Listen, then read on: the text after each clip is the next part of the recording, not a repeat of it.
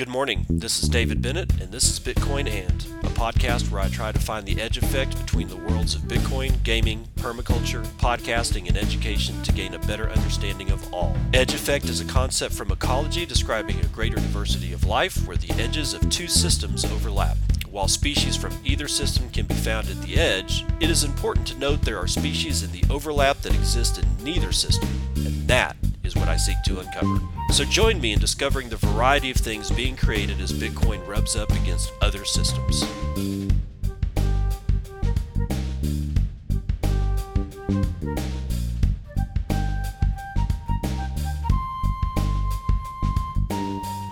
It is 8:01 a.m. Central Standard Time. It is the 9th of March, 2022, and this is episode 558 of Bitcoin. And say hello to yet another $43 million that has been tacked on to the judgment already given to Craig Wright, aka Fake Toshi. Yes, in fact, it just hit the news wires, I don't know, about an hour ago or something like that, that Judge Bloom, the presiding judge in the case of Fake Toshi versus David Kleiman, or Dave Kleeman versus Fake Toshi, however that shit rolled out.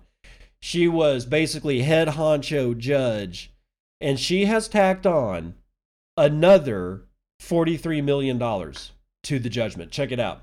Carolyn Bellotto, at Carolina Bellotto, on Twitter, says that Judge Bloom has tacked on $43 million in pre-judgment interest to the already standing $100 million jury verdict against Craig Wright. And yet somehow we will see tweets from Craig Wright, because yes, asshole's back on Twitter, and his sugar daddy, Calvin Ayre, saying that he's won, that somehow or another, this is yet another win for Fake Toshi. I don't know how. But what's even more interesting is the following. He has yet to pay a single red cent in the already standing $100 million jury verdict against him. To the point that, and I don't know the name of the individual, I think it's a court officer, has filed basically what's called an enforcement order to get Fake Toshi to start ponying up the $100 million, because he hasn't done it yet.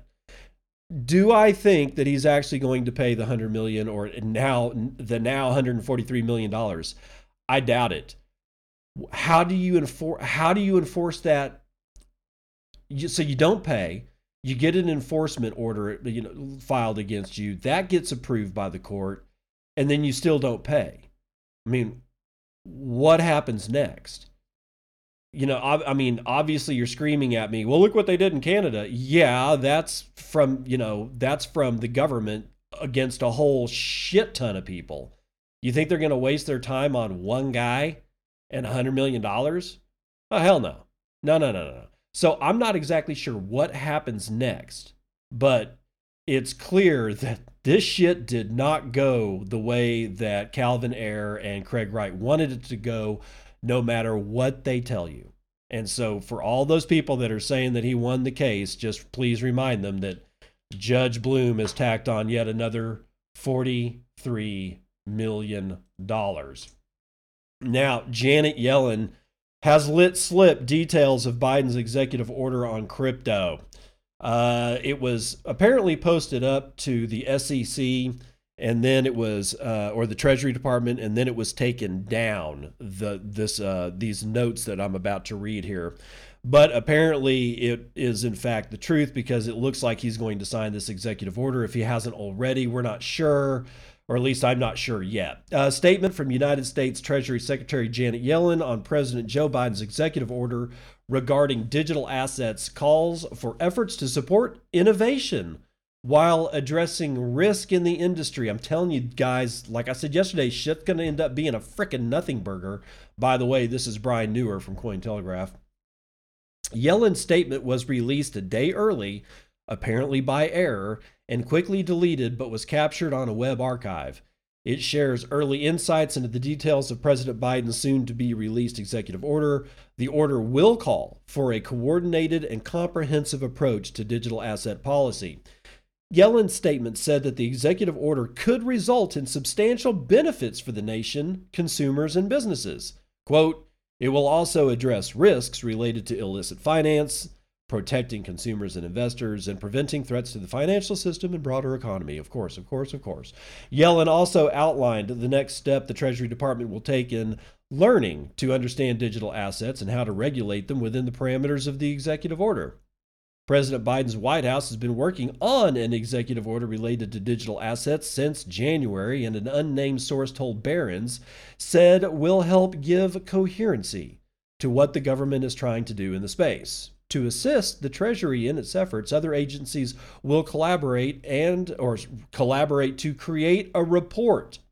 Again, let's read that again because I screwed it up.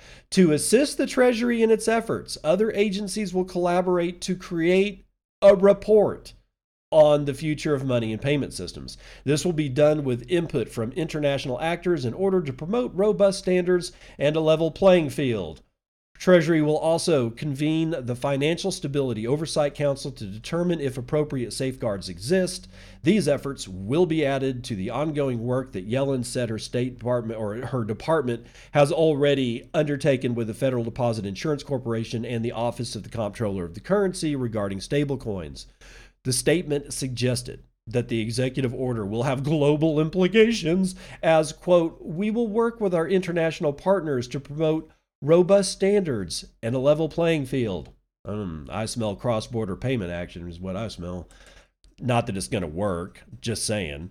Yellen also said that Treasury will continue to work with investor protection groups and various experts, and that, quote, Treasury will work to promote a fairer, more inclusive, and more efficient financial system while building on our ongoing work to counter illicit finance and prevent risks to financial stability and national security.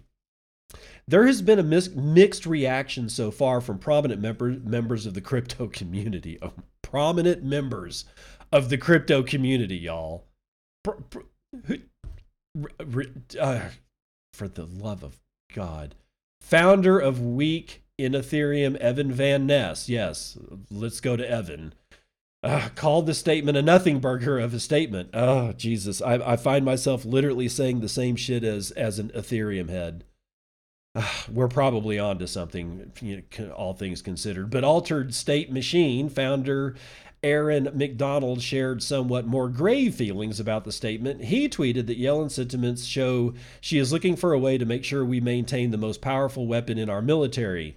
The USD is a global settlement instrument. Yeah, well, he's probably not wrong. I'm just not exactly sure what can really be done about Bitcoin. I'm just not sure. There are so many, when you get right down to what's the base layer of Bitcoin, it's a communications protocol. It sends messages. And guess what? Those messages are not heavy messages. They're not long. They're not megabytes long, hundreds of kilobytes long or terabytes long. That's one of the reasons why we kept the block size as small as we have. And each particular transaction that you can shove inside of those blocks are really tiny. They're just messages that say, yes, I am me. I am sending this amount of Bitcoin or transferring the keys to this amount of Bitcoin to this wallet. And honestly, it's not even the keys. You're basically just using your keys to vector an amount of Bitcoin to somebody else's private keys. And then they get control of that Bitcoin. You've transferred ownership. And that's all the message does. These are light messages. And because they're so light, because they are so, non-data heavy, the amount of cracks that these messages can fit through pretty much, I don't know what data wall that you can construct to keep these tiny ass messages out, which I go back to years ago when I first had to figure out what side of the big block war I was on. And at first I was like, well, why not? Blah, blah, blah. Because I didn't know any better. But as I figured it out, I was like, no, we need to keep this shit as small as possible. We need to keep transactions tiny. We need to keep, and when I mean tiny, I mean the weight of data being transferred. That tiny. As to how much you transfer, it doesn't really matter. It's not going to change the data weight, right? But once you get into big blocks and transactions that do a whole bunch of shit, well, all of a sudden you can start getting stuck inside the cracks that we can fit through right now. And that's why I went to the small block size. Anyway, I hate to agree with Evan Van Ness because he is an ETH head, but I think it's a nothing burger. I think what Biden did was call a meeting, and they're going to write a report. If the executive order had been, we're making Bitcoin illegal, I still would have laughed, but it would have crashed the price $10,000 almost overnight. But that's not what happened, is it?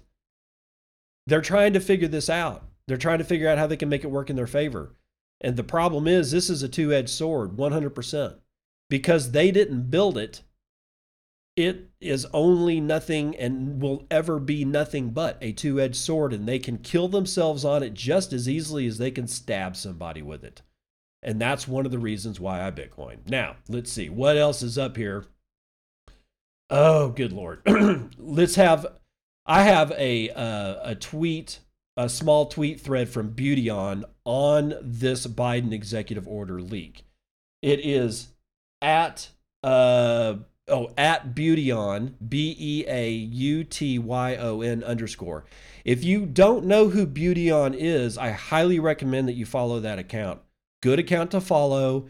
He's hideously underfollowed, but he's been around forever. He's one of the first people that I was like, I think I can listen to this guy and he won't steer me the wrong way.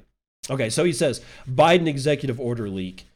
These incompetent, senile geriatrics can't keep a press release secret. How can anyone expect them to control the supply of money or write the specification for a CBDC that can't be backdoored? Pro tip, they can't. The future of money and payment systems don't come about by decree. Only communists think innovation can be created by the state. All Bitcoiners, Bitcoin companies, and developers are now in a race to avoid extermination. This means building on a Manhattan Project intensity. While the enemy scrambles to figure out what E=mc² means, Bitcoiners have an opportunity to spread BTC everywhere. By the time the geriatrics figure it all out, it'll be too late. This is why all newspapers, banks, Apple level actors, and others should integrate Bitcoin ASAP and on the nation state level. This is an opportunity to take the hook of the US dollar out of your noses and balance your economies. It looks like South America may be doing it. This report is actually a good thing. It will put the brakes on the work of the imbeciles trying to get legislation passed to define Bitcoin law. Legislatures will now adopt a wait-and-see policy and will only act after the task force work is completed and the report is published. No one asked you dullards to run to the state, idiots. Learn to code and don't bet against America. These are good words by Beautyon. See, this is what, and I've been saying the same shit. We have this window of opportunity, and it's a rather large window of opportunity because we know how long it takes for these assholes to do anything. This shit won't be cleared up before 2025. And if it is cleared up, it will simply just be a recommendation report, and then it will take a couple of years after that for any kind of implementation steps to occur or even be drafted in it. And if they do go through a 1 year, 2 year drafting process, it's going to take a couple of years after that for implementation. And guess what happened during those 5? Let's say it all happens in 3 years. Guess what happened? The emergent properties of Bitcoin have been seized upon by another 150 individuals who are smart as fuck and literally don't like the state. What do you think is going to happen? I'd listen to Beautyon on this one if I were you, but Senator Warren won't because she seizes on fears over crypto and sanctions with new bill, says Brian Quarmby out of Cointelegraph. United States Senator Elizabeth Warren Pocahontas is preparing a bill to crack down on the use of crypto as a way to avoid economic sanctions. Oh, it's such bullshit. Warren's latest anti-crypto move comes alongside a push from the U.S. government to stamp out the possibility of Russia using crypto to skirt a host of economic sanctions placed on the nation. According to a Tuesday report from NBC News, one of the provisions of Warren's new crypto bill, still in its draft form, will require local crypto exchanges to submit, quote, detailed records to the Treasury Department of customers' identities and transfers to private crypto wallets. It also aims to force companies to choose between doing business in the United States or with sanctioned people and entities by threatening secondary sanctions on foreign crypto exchanges. They're going to sanction personal private companies. Yay! The Treasury Department's Financial Crimes Enforcement Network is also working towards drafting similar requirements based on Warren's bill, according to NBC. Ukraine's Deputy Minister of Digital Transformation, Alex Bornyakov, has been calling for crypto exchanges to ban Russian users for the past week or so. However, top crypto exchanges such as Binance, Coinbase, and Kraken have all said that they won't implement a blanket ban, but have emphasized their commitment to being compliant with the United States sanctions. Senator Warren has been highly skeptical of the sector for quite some time. In 2021 alone, she labeled DeFi as the most dangerous part of crypto. Pause. She's not wrong. Right now, the way DeFi looks right now, the way it acts, the way it's worked, the way it's presented, is in fact one of the shittiest shitholes you can find yourself in ever. Stay as far fucking away from that goddamn thing as you possibly can. I guarantee you're gonna get burned. You will get burned. Now, DeFi later on, I don't know. I don't know what it looks like later on. It could be valuable. But right now, stay away from it. And in this case, I agree with Senator Warren. She introduced a bill to study crypto's role in ransomware and slammed the Ethereum network for its high fees during a committee hearing. I also agree with her. So it's little surprise to industry observers she has seized on the opportunity to push for tougher regulation. Warren, who was among a group of senators to write a Treasury Secretary Janet Yellen about the issue last week, noted on Twitter earlier today that her bill will, quote, ensure crypto isn't used by Putin and his cronies to undermine our economic sanctions, end quote. Oh, fuck you. While the idea of Russia using crypto to evade sanctions has been grabbing the headlines, experts such as Jake Chervinsky, it's Chervinsky, head of policy at crypto policy promoter, the Blockchain Association, have argued that the nation can't and won't use crypto to avoid sanctions. Chervinsky cited the scale of the Russian state's monetary needs exceeding the capabilities of crypto markets, sanctions barring U.S. businesses and citizens from transacting with Russia regardless of the payment used, and a lack of Russian crypto infrastructure to support the demand. His arguments did not address the question of individual Russians using crypto to evade sanctions, however. Warren's regulatory push comes just a week after Federal Reserve Chair Jerome Powell and a group from the House of Representatives called for congressional action on crypto in relation to Russia. Powell stated that the situation with Russia emphasizes the need to introduce robust regulatory frameworks in the sector to prevent these unbacked cryptocurrencies from serving as a vehicle for terrorist financing and just general criminal behavior, tax avoidance, and the like. Yeah, that was a direct quote. Earlier this week, FinCEN sent out an alert for all financial institutions to be vigilant against Russia's efforts to evade U.S. sanctions. The types of means listed include the use of corporate vehicles to secure asset ownership and sources of funds, shell companies to conduct international wire transfers, use of third parties to shield identity, and newly established accounts to send or receive funds from a sanctioned institution. The FinCEN alert stated, quote, it is critical that all financial institutions, including those with visibility into CVC flows, such as CVC exchangers and administrators, identify and quickly report suspicious activity associated with potential sanctions, evasions, and conduct appropriate risk-based customer due diligence or, where required, enhanced due diligence. All right, so essentially Warren is on war in Russia. It almost rhymes. Except the sad fact of the matter is that it's now become evident, and it should have been evident to everybody all over the world, but I think it's becoming painfully clear that the only people that are going to get hurt by any of this shit is going to be regular old-fashioned citizens. Russian citizens, Ukrainian citizens, United States citizens, European Union citizens, the oligarchs of all of those that I have just mentioned and more won't suffer a single thing. If they do, it will not hurt like it hurts regular old-fashioned citizens like you and me. They don't give a shit.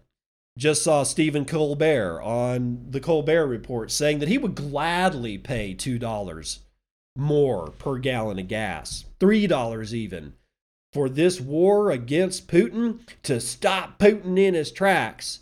Well, Steve, that's because you get paid a fuck ton of money by people who are advertising on your show who take our money for shit we don't need, i.e. Pfizer, who apparently has asked for delisting of certain bonds on the NYSE, but I'm not even going to get into that because I don't understand exactly what's going on. I just thought I'd mention that. Now, moving on. Credit Suisse strategist says we're witnessing the birth of a new world monetary order.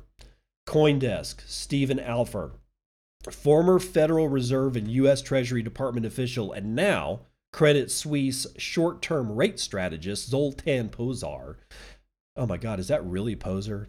He's a poser. Whatever. Anyway, he has written the U.S. is in a commodity crisis that is giving rise to a new world monetary order that will ultimately weaken the current dollar-based system and lead to higher inflation in the West. Quote, the crisis is not like anything we have seen since President Nixon took the United States dollar off of gold in 1971.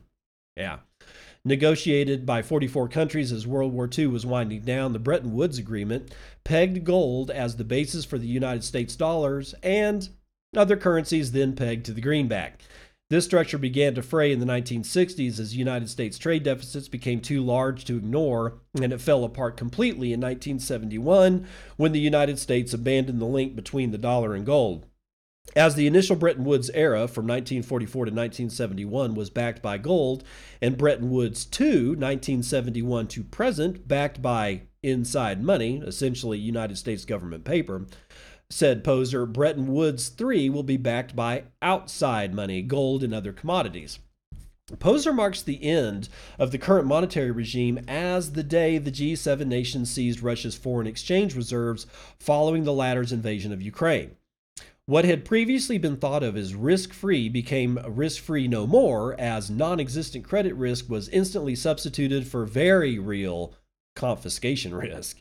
What occurred surely isn't lost upon China, and Poser sees the People's Bank of China faced with two alternatives to protect its own interests: either sell treasury bonds to buy Russian commodities, or do its own quantitative easing, i.e. print renminbi to buy Russian commodities. Poser expects both scenarios mean higher yields and higher inflation in the West. Poser concluded his note with a comment about Bitcoin. He expects it to benefit, but only if it still exists. So I think Poser doesn't understand exactly what Bitcoin is from a technological standpoint. I think what he does know is what it means to people, what it means to the world as being a global currency that was created by no government, and no government has control over it. And so the instant that people that don't understand the underlying technology, the minute that they seize upon that, they go, well, then governments will just make it illegal. That is a completely logical step to take. I fault no one for saying that off the cuff when they don't understand what it is that we know about Bitcoin. I go back to my earlier statements in this podcast. The size of the data message is what is the very base of Bitcoin. Its security is part of that. The fact that it can send secure messages that cannot be copied and cannot be resent to different people, because that's essentially what we're talking about. It is simply a secured message. And once that message is sent to the new owner of that message is buried in amber upon amber upon amber upon amber. And after you get about 6 layers deep, i.e., 6 blocks worth of transactions, you ain't breaking that son of a bitch message back out. If it's a huge message, then the chances of it being intercepted and stalled in transit becomes large as well. The smaller the message, the less chance of interception, the less chance of being able to kill it. We want the smallest messages possible, people. And that's why even layer 2 and layer 3 should probably want to keep their messaging small. When you get to layers maybe 6 and 7, maybe then you can get into the large messages, but understand, the larger the message, the more surface area of attack it will have because it can be seen, it can be located, it can be annihilated. The smaller it is, the less likely it is to be noticed. You see how this works? Just saying. Liquidity issues. For patient accumulators, economic liquidity issues present massive Bitcoin opportunity. Dylan LeClaire and Sam Rule is writing this for Bitcoin Magazine. The meltdown in equity and credit markets is occurring while the yield curve, the 10-year U.S. Treasury yield minus the 2-year U.S. Treasury yield, is flattening in a very dramatic way. The yield curve is of great importance in the financial system due to the way that lending is conducted. Most creditors borrow short to lend long, i.e., take on short-dated liabilities and acquire long-dated assets. So when the yield curve inverts, it means that creditors are more incentivized to hold short-dated government paper than they are to lend out for duration. The implications of short-dated yields being higher than long-dated means it is also less risky to hold cash than it is to invest in risk assets, even with negative real yields that sell off with weak economic activity. This leads to liquidity issues in the economic system, and it is why a yield curve inversion has predated every recession in the United States since the 1960s. The most jarring aspect of the current environment is the reality that the Fed funds rate is still near 0%, with recession indicators flashing bright red. The SPX is rising as the percent yield spread declines. That's just what's going on, apparently. So it would be wise to warn our readers that despite being extremely bullish on Bitcoin's prospects over the long term, the current macroeconomic outlooks look extremely weak. Any excessive leverage present in your portfolio should be reevaluated. Bitcoin in your cold storage is perfectly safe, while mark-to-market leverage is not. For willing and patient accumulators of Bitcoin, the current and potential future price action should be viewed as a massive opportunity. If a liquidity crisis is to play out, indiscriminate selling of Bitcoin will occur along with every other asset in a rush to dollars. What is occurring during this time is essentially a short squeeze of dollars. The response will be a deflationary cascade across financial markets and global recession if this is to unfold. This is why we prefer to maintain a multi-year, even multi-decade lookout on Bitcoin, as it is our belief that the response to this event will be only one viable solution: more stimulus. This will likely come in the form of yield curve control, where the Federal Reserve monetizes any amount of debt securities across various durations at a certain level of yield. Quantitative easing is a fixed amount of money printing at any price. Yield curve control is, in theory, an unlimited amount of printing to maintain a certain price. This is where the system is headed, at least in our view, and this is why we own Bitcoin. This is why I Bitcoin too. I don't want to worry about any of this shit. Half of it I can barely even freaking understand. I'm serious, guys. To be a professional in the legacy financial markets, the amount of life that you were given by the Lord our God, or whatever you believe in, a good portion of that has to be completely spent to figure out the vagaries of this bullshit system. And you cannot go fishing with that time. You cannot spend time with your son because you've given your time to try to understand what the fuck a yield curve is. We've been so distracted throughout our entire lives and the lives of our parents and the lives of our grandparents that we have been led to believe that any of this crap really matters. And what sucks is that right now it actually does, because it affects what we do, where we do it, when we do it, and how much we can do it. But in the grand scheme of why the earth was created and the beauty that you can go outside and witness, if you are not blinded by this bullshit, yeah, it doesn't even make sense that this kind of stuff exists on the same planet that we do. There's so much beauty outside. There's so many things to go do, and so many things to grow, and so much stuff to actually build that does things, and none of this does anything but make people bored and or depressed. I didn't want to know about any of this shit. I didn't want to know about economics. And yet here I am trying to figure out yield curve inversion and the calculation of a yield curve being the 10-year yield minus the 2-year yield, and who the hell's going long and who the hell's going short and with what kind of fucking leverage. Honestly, does that even sound like a good way to spend the precious minutes of the life that you were given? Is that really what we want to be doing? It sure as shit is not what I want to be doing. And here I go, running the numbers.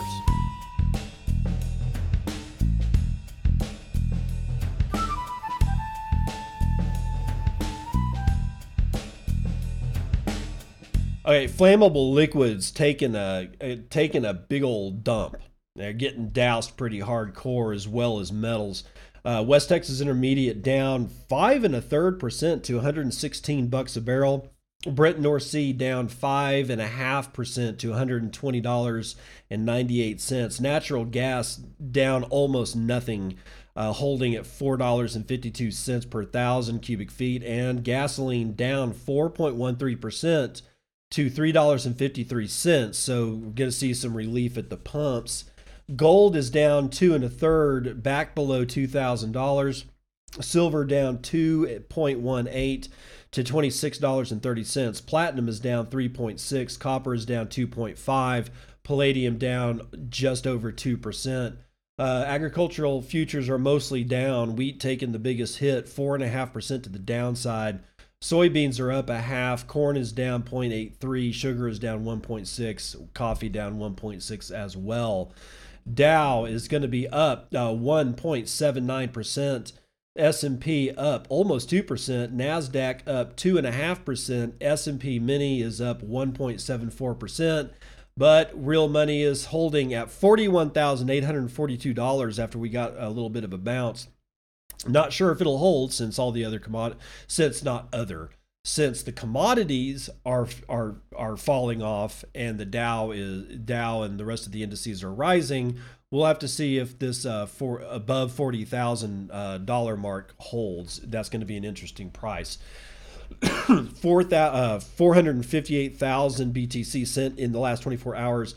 That's 19,125 BTC sent every hour on the hour, with an average transaction value of 1.77 BTC, a median transaction value of 0.014 BTC, or about $577. Block time is low, 9 minutes 40 seconds, 0.06 BTC taken in fees on a per block basis, and damn near 10 BTC taken overall in fees in the last 24 hours, with a 3 1/3% rise in hash rate. We are up to 204.85 exahashes per second. Your shitcoin indicator is back up above 12 United States pennies to 12.2 pennies. 12,700, no, just flipped over. 12,800 transactions waiting on 10 blocks to clear. $799.2 billion of market cap is 6.09% of gold's total market cap. We may now purchase, if we so choose, with our one Bitcoin, 21.1 ounces of shiny metal rocks. There are 18,978,471.14 BTC in circulation at the time.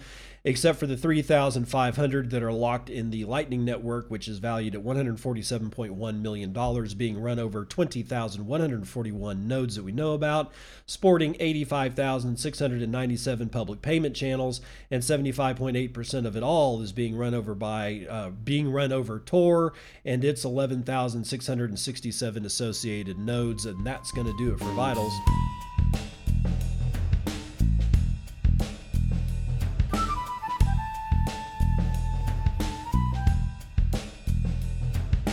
Welcome to part 2 of the news that you can use. We're going to start off with de-mothballing the daily train wreck. President Biden, what say you? And I quote, "We are enforcing an enormous package of economic sanctions that has caused the Russian economy to crater. The Russian ruble is down almost 50% since Putin announced his war. It is now worth less than 1 American penny."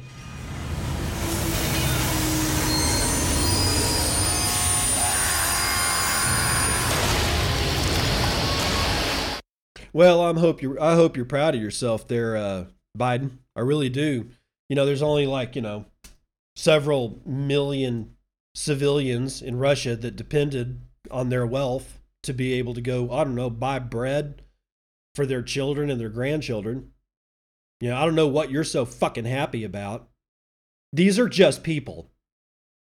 And I'm getting real sick, really freaking sick of everybody ignoring the fact that the majority of the people that get hurt are the citizenry, who have nothing to do with their Politburo or their Duma or the Congress or a House of Parliament, because we've all been separated. There are only 2 classes at this point, ladies and gentlemen.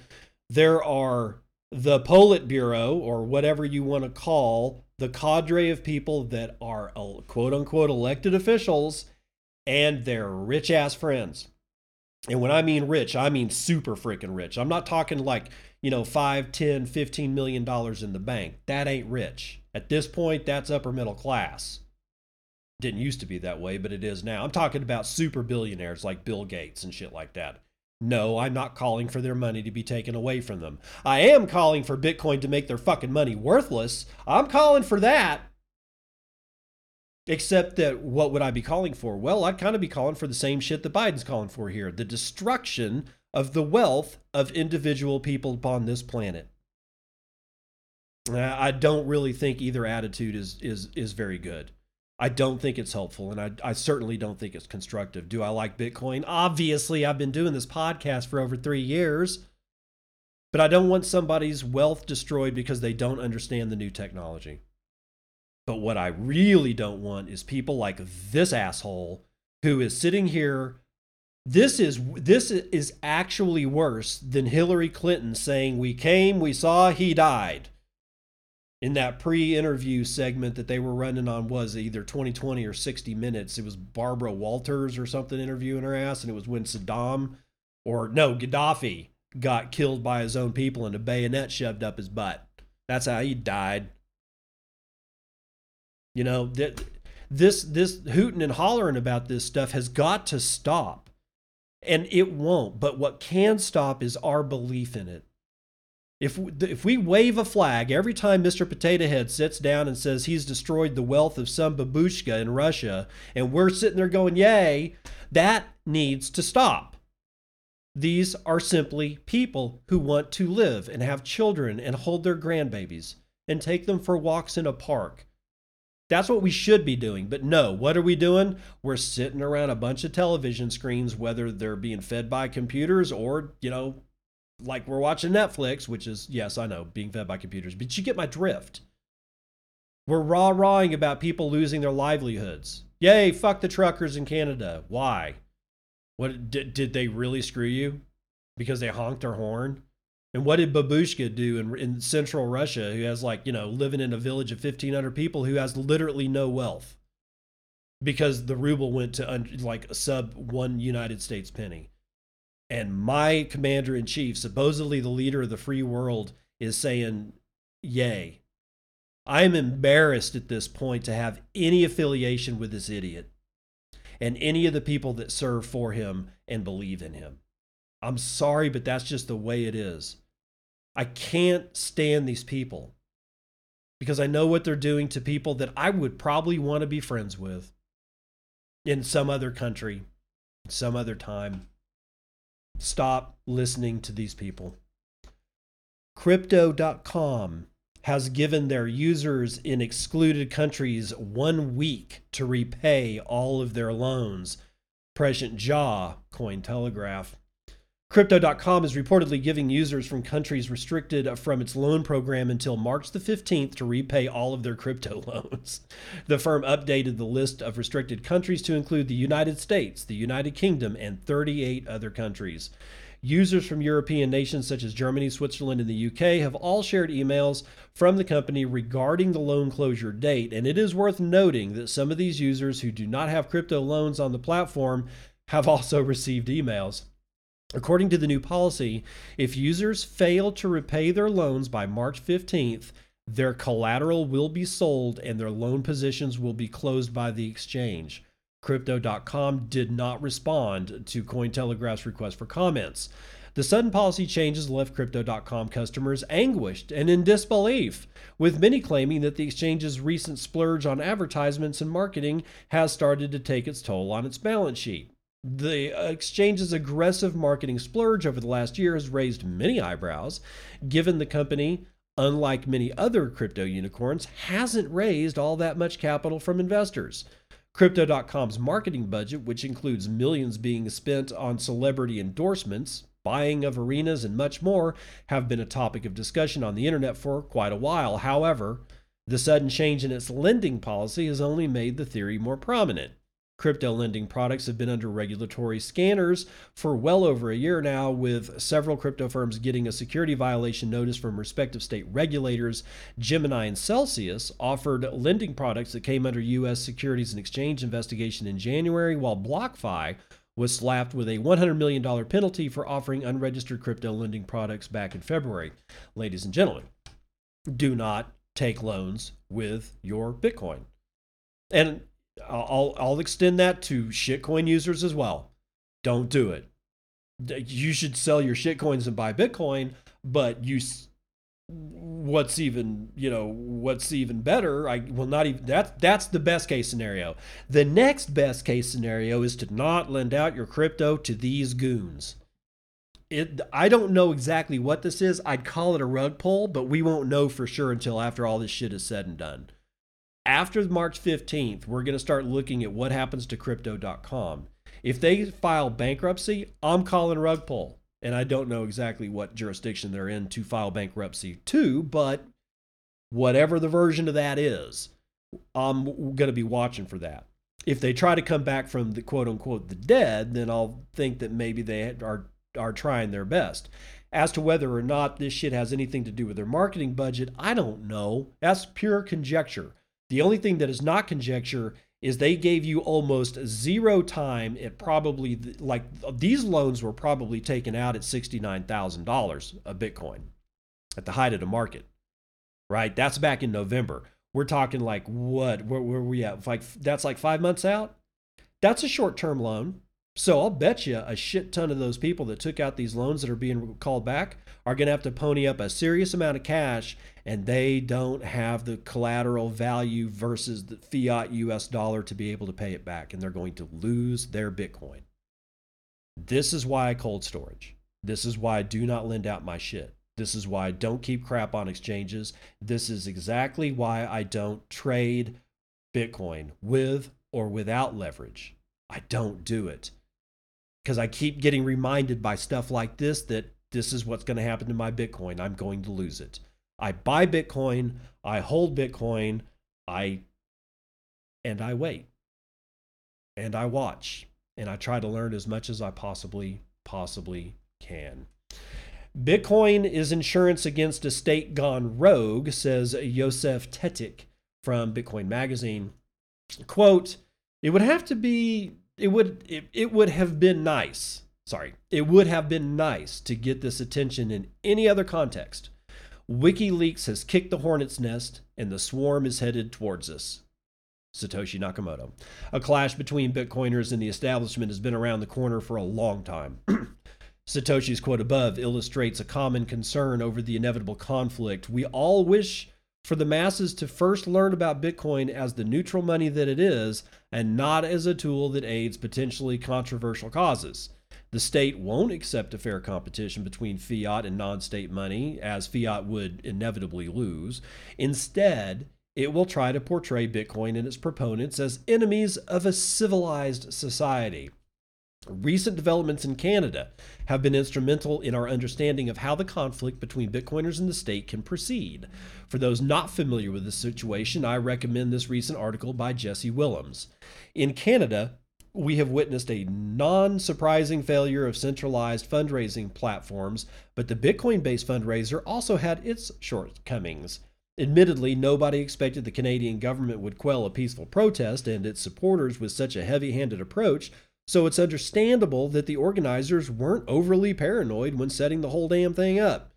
Even though the Bitcoin-based fundraiser could navigate around the censorship that legacy platforms and payment systems have to conform to, it still encountered severe problems. First, the identities of the organizers are known, so the distribution of the funds to the protesters could now become an offense. Sadly, this seems to be the case, as shown in Nobody Caribou's tweet below.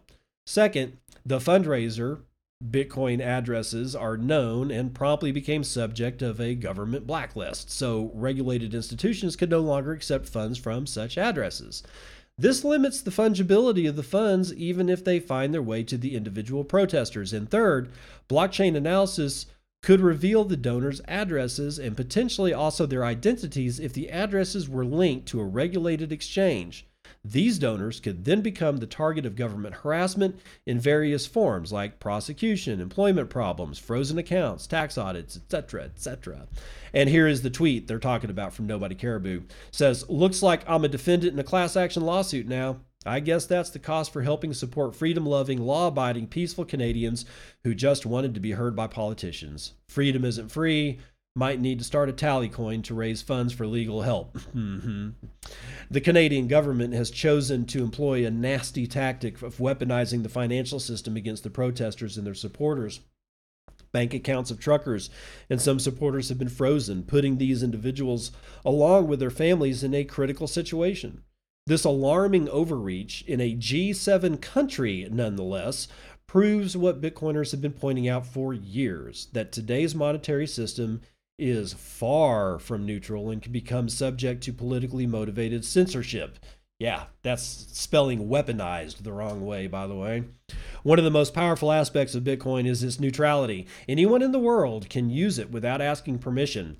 Bitcoin has thus empowered individuals that would never be granted such permission, individuals like the dissenters in oppressive regimes or Afghani women.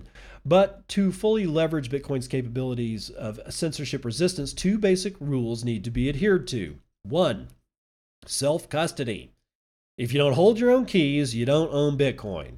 As Kraken CEO Jesse Powell recently pointed out, an exchange will always comply with government requests to hand over customer data along with their funds. The only way to mitigate this risk is to withdraw all coins from any exchanges that you may use. And might I add, do it now. Number 2, privacy. Bitcoin by itself can be used privately, but when users link their real-world identities to their Bitcoin addresses, they lose that option. Buying Bitcoin at exchanges that ask for user IDs leads to privacy loss, as all transactions are trackable via Bitcoin's public blockchain. So the exchange knows the user's withdrawal addresses and all the subsequent addresses where the funds are moved to. There are tools like CoinJoin to break these links and regain the lost privacy, but the best option is to never lose the privacy in the first place. Learn to buy Bitcoin without doxing yourself. Use HODL HODL or BISC, B-I-S-Q, by the way. Now, the common critique is that since Bitcoin has the capabilities of censorship resistance and privacy, it can also be used for nefarious purposes, such as money laundering or terrorist financing. But the curious truth is that only 0.15% of all the digital asset transactions have been linked to illicit activities, and most of those are exploits of notoriously buggy Ethereum apps. The inconvenient truth is that terrorists and money launderers stick to dollars, either in cash or through corrupt banks. Self-custody combined with privacy is crucial not only because of possible government overreach, but also because of the private sector criminals. Exchanges with their user data sets are lucrative targets for hackers that use this data to hack into individual accounts, attempt to phish their victims, or even sell the data to more hardcore criminals that may evade Bitcoiners' homes. If you need some motivation to strengthen your privacy, read through Jameson Lopp's list of known physical Bitcoin attacks. The swarm, as Satoshi described in the government agents, will always be upon us all the way to the end game of hyper-Bitcoinization. It's tempting to be lulled by Michael Saylor's fiery sermons or Fidelity's flattering studies putting Bitcoin up on a pedestal, but the well-capitalized, well-connected power movers will always hold their own, no matter what happens to the common men fighting for their livelihoods. The Saylors of the world don't need self-custody and privacy, but most of us do. We cannot afford frozen accounts, prolonged court battles, legal costs should the establishment turn against us for exercising our civil rights. Self-custody and privacy are our defense against the arbitrary nature of the state's crackdowns. Open source tools are the ultimate means of defense. Crowdfunding campaigns can be hosted via BTC Pay Server, a powerful self-hosted payments gate. All the funds raised this way can go straight to an open source hardware wallet such as Trezor, as BTC Pay Server provides users with an option to link their hardware wallet. And if the government in the particular region prevents users from buying hardware wallets from the market, they can be assembled from commonly accessible parts. Government may be able to stop the middlemen. They can't stop millions of independent, sovereign individuals using tools only they can control. I'm going to say that shit one more time for everybody to listen to, so listen up. Government may be able to stop the middlemen, but they can't stop millions of independent, sovereign individuals using tools only they can control. Let that one sink in deep, ladies and gentlemen. Millions of sovereign individuals using tools that only they can control is probably one of the most powerful sentences I've ever read on this show. Take that one to heart. Put it on a bumper sticker. Put it on the back of a t-shirt. Fly it on a fucking flag outside your house. I don't care, but listen to that sentence. It's the most powerful thing I've ever heard in my entire life. Woo! Opting out of the legacy fiat structures and taking possession over what is rightfully ours is the ultimate form of protest. Bitcoin is an insurance against a state gone rogue. We should thank the government of Canada for reminding us of the true value of independent money, Bitcoin. Again, that was Yosef Tetic, and I've read a few of his pieces before, but that one was on fire. Wow, I wish I had just ended the show with that one, to be quite frank. But I didn't end the show on that one, so we got at least this one. Estonia, being the pussies that they are, has called to restrict crypto amid fears of Russian sanctions and evasion. Oh my God, the Russians. Sorry guys, it hurts it hurts to watch the bullshit. It just does. Anyway, this is Scott Cipollina, noted Bitcoin hater from Decrypt.co. Estonia's Prime Minister Kaja Kallas has warned against the use of crypto to avoid sanctions amid Russia's invasion of Ukraine, per Reuters. Quote, "Our focus must be on full isolation of Russia from the free world," Kallas reportedly told the United States Secretary of State Anthony Blinken earlier today.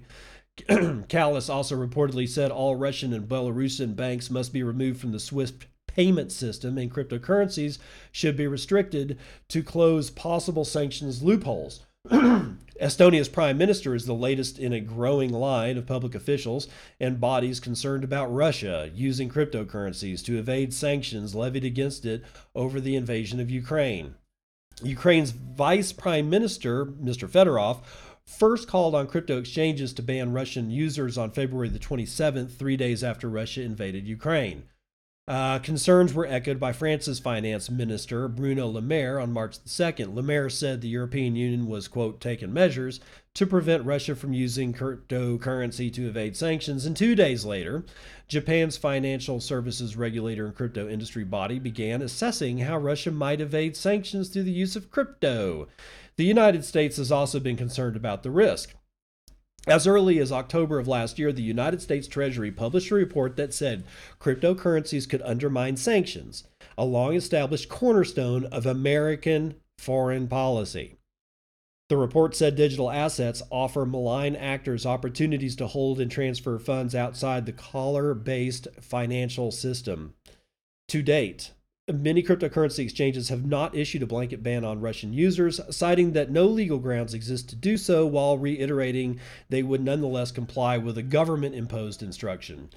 There are several ways cryptocurrency can be used to evade sanctions. One such example is ransomware. Crane Hassel, former FBI agent and current director of threat intelligence at Abnormal Security, recently told Decrypt cryptocurrencies were the primary factor driving the modern ransomware industry. Quote, it essentially allows the overall ransomware payments that we've previously seen to scale to numbers that are pretty crazy.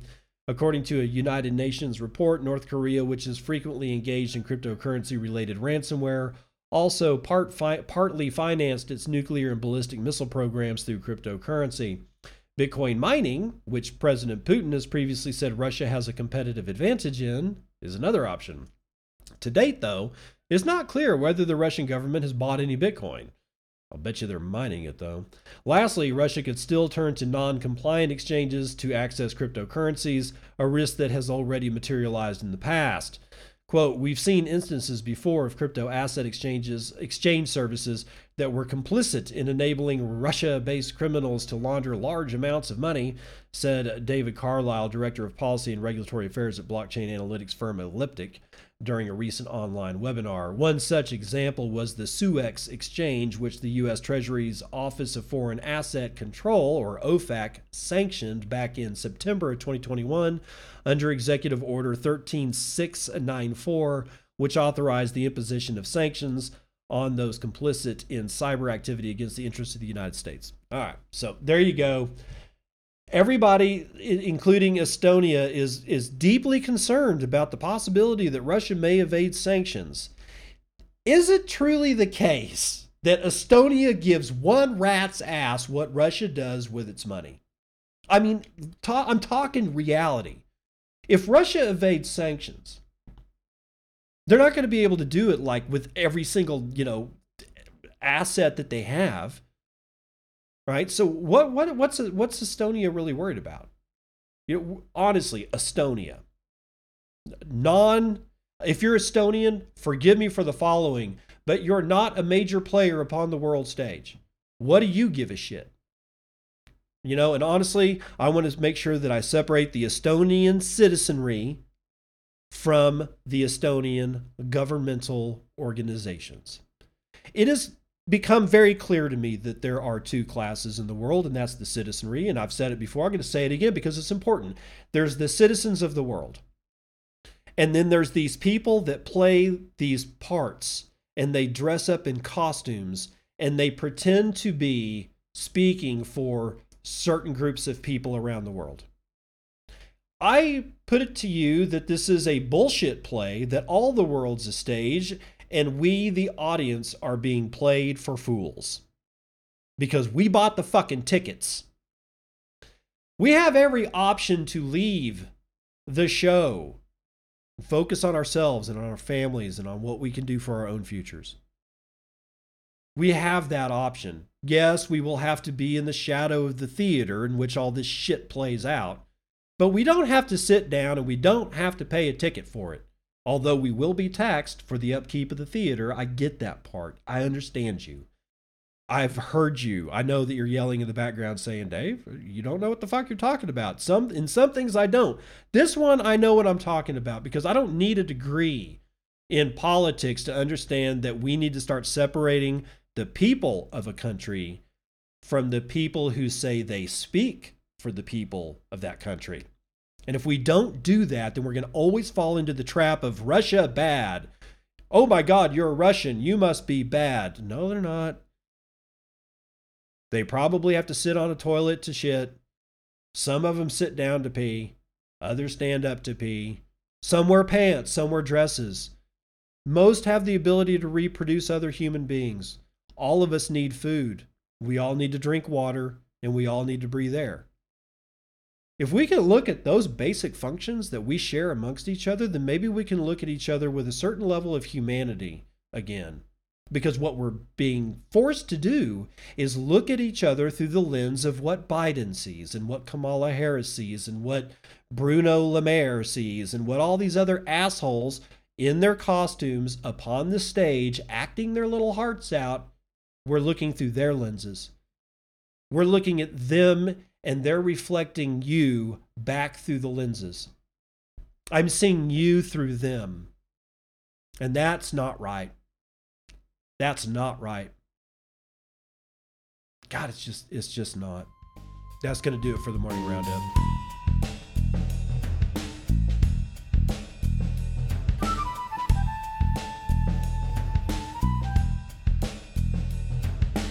Hey, what do you call a place that makes okay products? A satisfactory.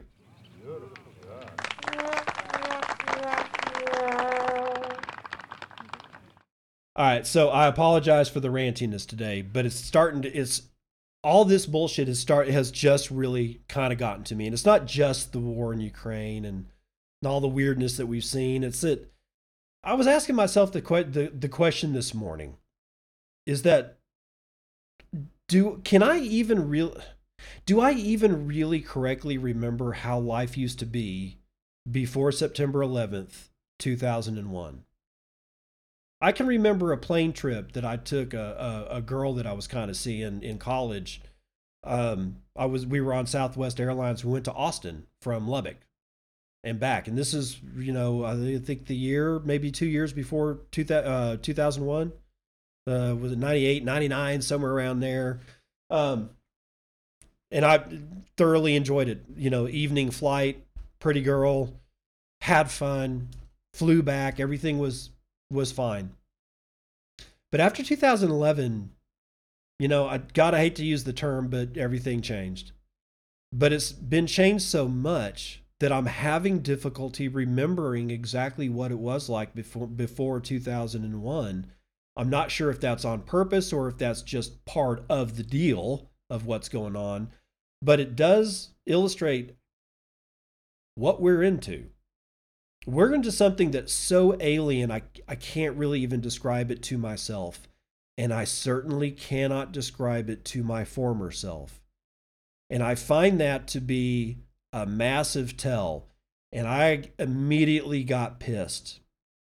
I've been trying to keep it under covers, man. I mean, it's like, yeah, I'm not trying to worry about the war. I'm trying to not worry about shit, but I'm a human being. I'm seeing, grandmothers in Russia having their life savings ripped away from them by our shitting himself in the pants potato head of a president, laughing about it like that bitch Hillary Clinton was laughing about Gaddafi being destroyed in the streets. None of us know the real story of what Gaddafi was doing. Even with Pan Am Flight 183 or whatever the hell it was. We were trained to hate all of these people. We were trained to hate Gaddafi, like we were trained to hate Saddam Hussein, like we were trained to hate the Mujahideen after, quote unquote, we were told they were bad. We were trained to hate. And we don't know anything about what we're trying to hate, what we've been told to hate. We don't know dick about it. It took me forever to figure out how easy it was to get me to want to go kill brown people in the Middle East because some idiot flew jets into the World Trade Centers. I wasn't on the plane. I don't know who actually flew the planes into the World Trade Center. I have questions, and that's okay. I can't vet any of the stuff that's happened over the last 20 years, but we've had 9/11, we had 2008, we had COVID, and then we transitioned from COVID to the war in Europe through the truckers in Canada, almost so fast it was like shit through a goose. And if there is almost any way that you can keep a semblance of what's actually happening about you, then you're doing better than me. Because honestly, this is some scary shit. And I'm not talking about the functional war in Russia. The fact that the truckers got their shit taken. The fact that we got lied to for 2 years about COVID. I'm talking about all of it. This is back to back to back to back civilization crushing things. And there just doesn't seem to be an end to it. And one thing that I can remember about pre-2001 is that as bad as it was, I never felt like this. And with that said, I will see you on the other side. This has been Bitcoin and I'm your host, David Bennett. I hope you enjoyed today's episode and hope to see you again real soon. Have a great day.